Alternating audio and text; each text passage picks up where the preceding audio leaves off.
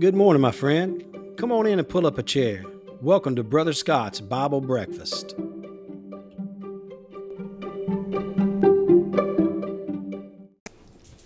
Well, we'd like to welcome you back to the table today. Miss Jennifer's with us, and she's going to take us back into some the study of Ruth that she's been doing.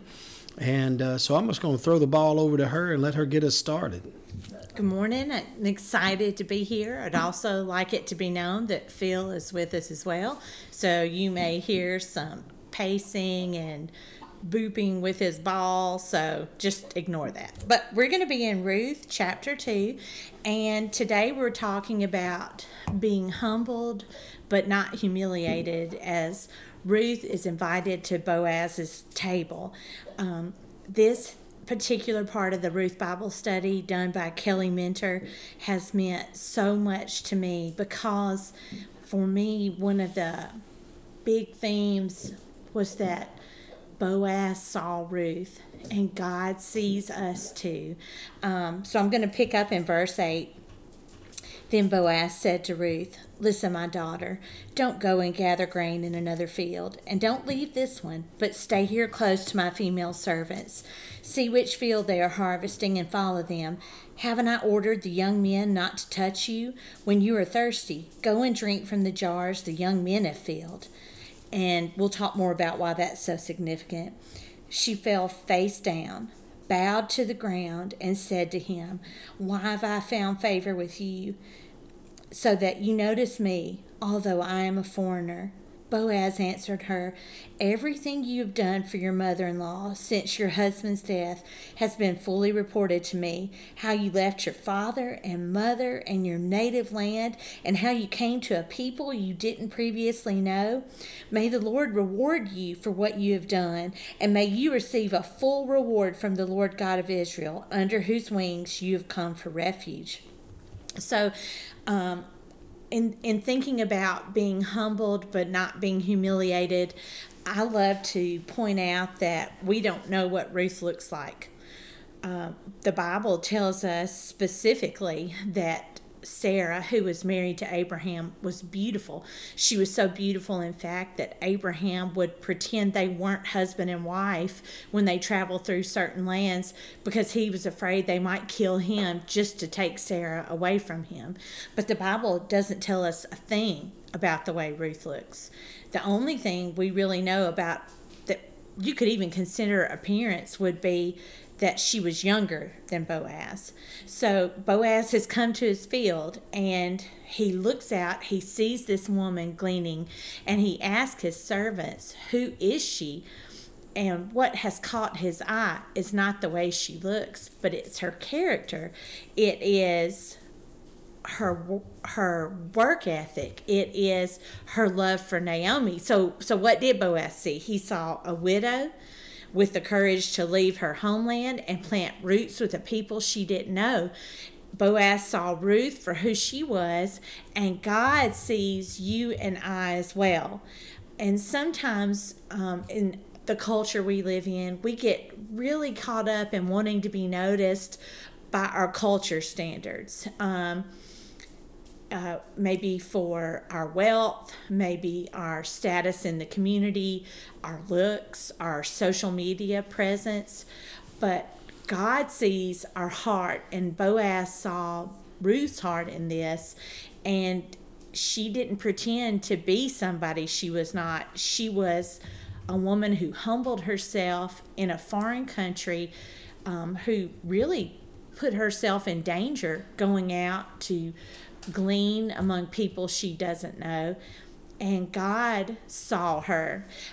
Galatians 6:9 says, "So we must not get tired of doing good, for we will reap at the proper time if we don't give up." And I love that about Ruth. She could have huddled up in a corner in Naomi's home and said it was too hard and she was too afraid, but Ruth didn't give up.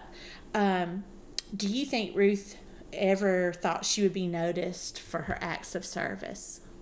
Well, kind of back up and jump off of what you just said. Ruth could have just stayed at home. She could have this whole thing of leaving Moab with Naomi was kind of crazy. She would have been better off socially. She would have been better off economically. She would have been better off in every instance, but she chose to be faithful, to be loyal, and to go with Naomi. And so, no, I don't think she ever thought that these things were going to lead to what it did. Matter of fact, I think she thought it was going to lead to heartache and tragedy and hardship. But we're not giving her walking down the aisle to just as I am moment. But like on the road somewhere, she came to trust in the God of Abraham, Isaac, and Jacob. And, like you said, your God will be my God. Your people will be my people. I'm going to go where you go. I'm going to stay where you stay. I'm going to die where you die. And so something happened to her. So she was widowed. She was alone. She was a stranger in a strange land. And basically we see she's destitute. And so she definitely would be the poster child for humility, for humbling yourself. And there's no instant gratification here with her. Now, there would have been in Moab. In Moab, she would have received instant gratification. She would have gotten everything she needed. But in Bethlehem, her gratification, if you will, is going to be delayed. And that's because she humbled herself. One of the things that I love is that he says, you can drink water from the jars that my young men have filled.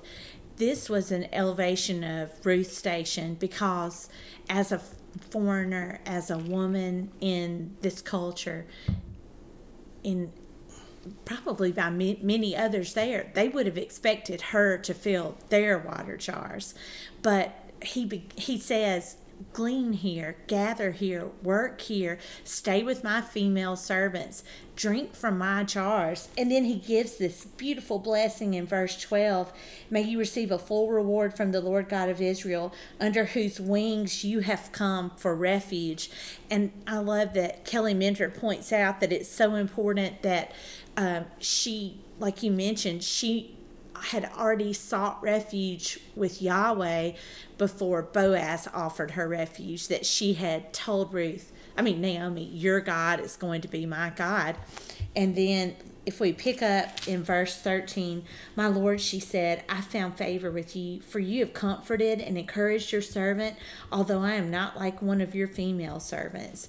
So she says, I'm not even at a station comparable to your female servants, but you've noticed me and you've given me this blessing, saying, acknowledging that she's come for refuge with Yahweh.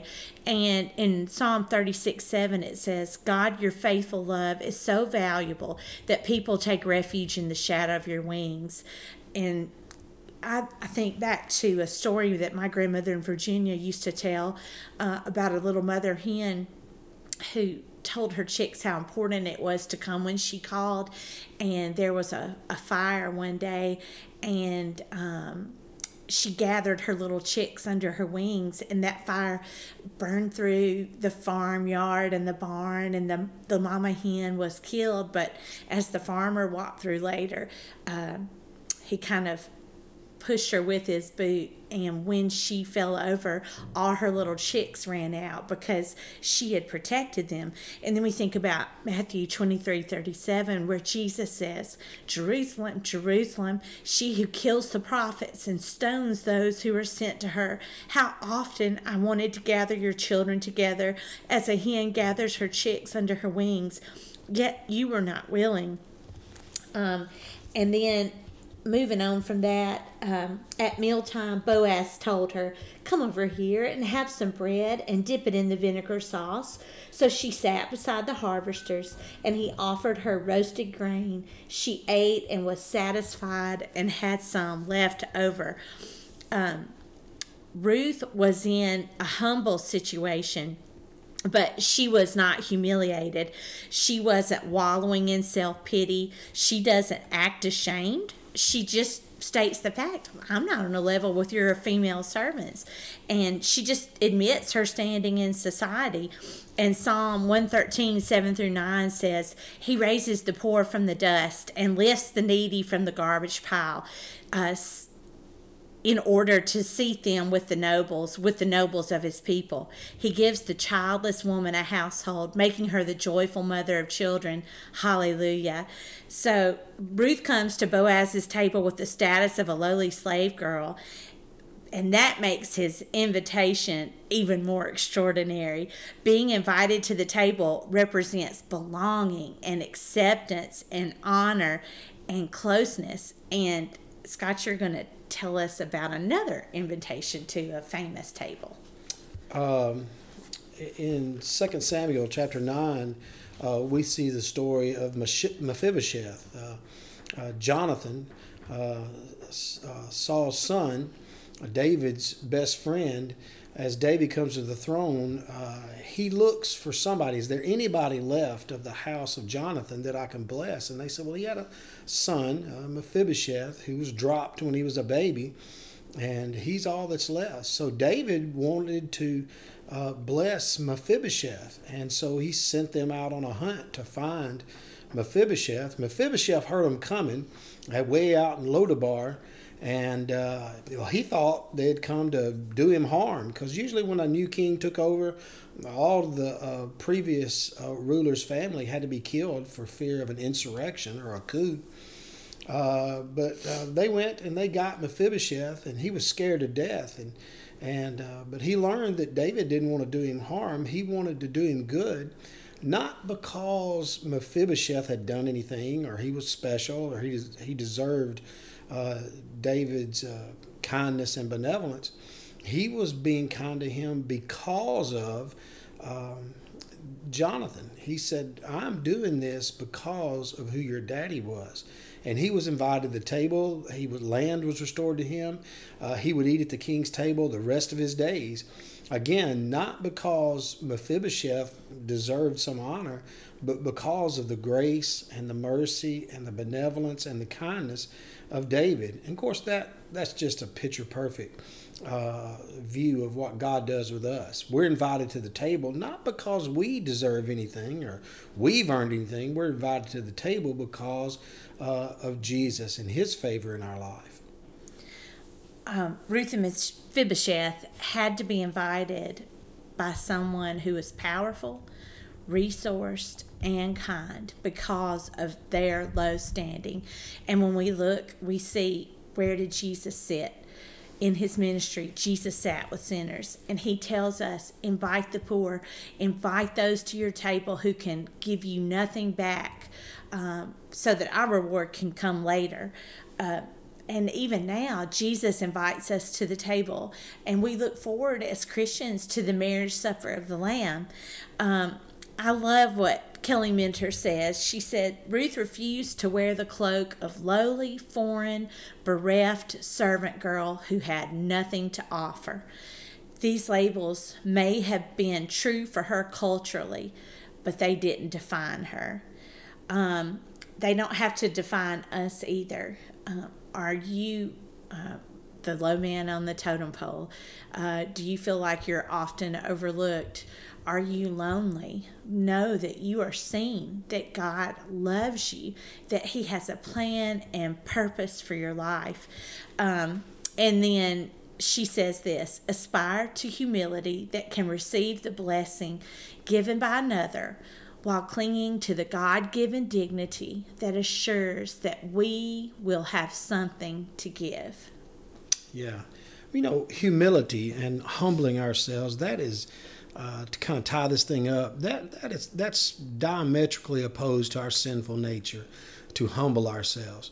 But whenever I preach through Ruth or talk about it, really three words come to mind. First of all, this humility and what it resulted in, as Ruth certainly humbled herself, and was the provision and the protection that she found from Boaz.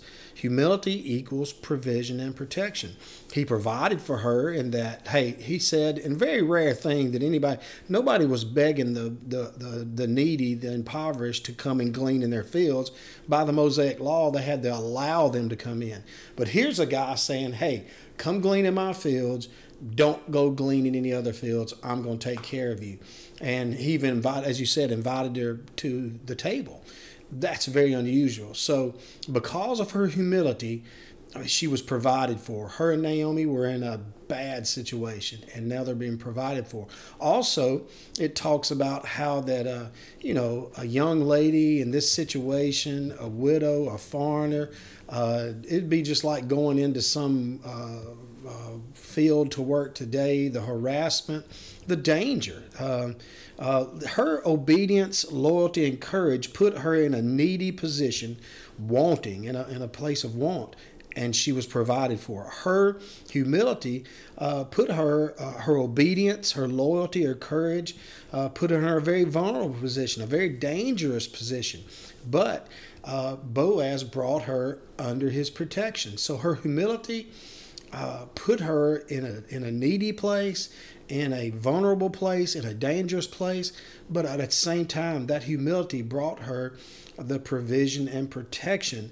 And it's the same with Christ, that when we humble ourselves, it might mean we might wind up needy, we might wind up destitute, we might wind up shunned in a dangerous position, but we, just as Boaz brought Ruth under his provision, God's going to provide for us. God's going to care for us.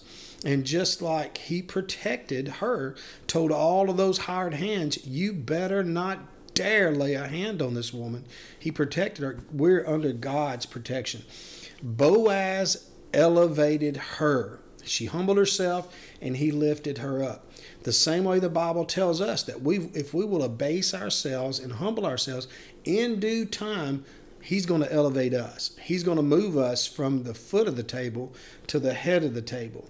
And that's exactly what's happened here. Also, it bears mentioning that God honors hard work. She wasn't sitting back asking anybody to do anything special for her. She was going to go out and work for it. And in all of these things, we see this. The Bible teaches us in the New Testament to esteem others as better than ourselves, to humble ourselves, to put others first, to humble ourselves.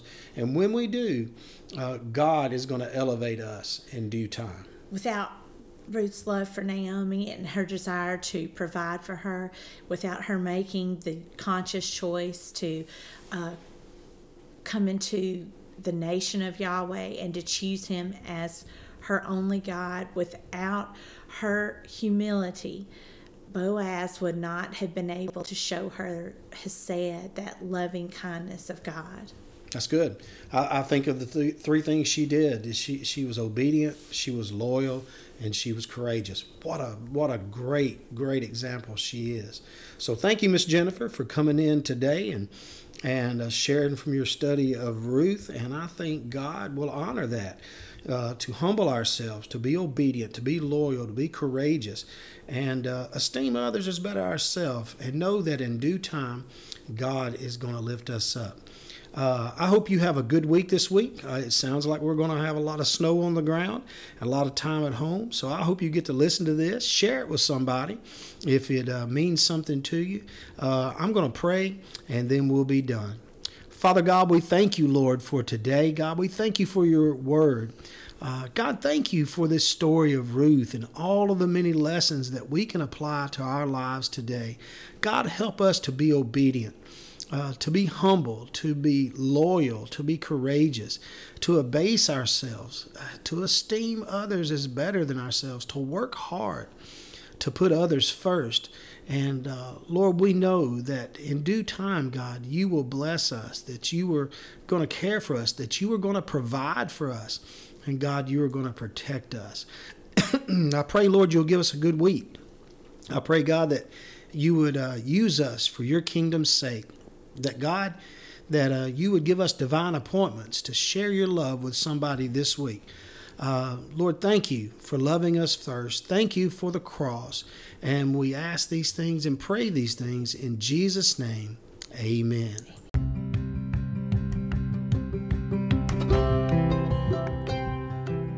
Thanks for stopping by and visiting with me. I'll meet you back here next Monday. God bless you and have a great week.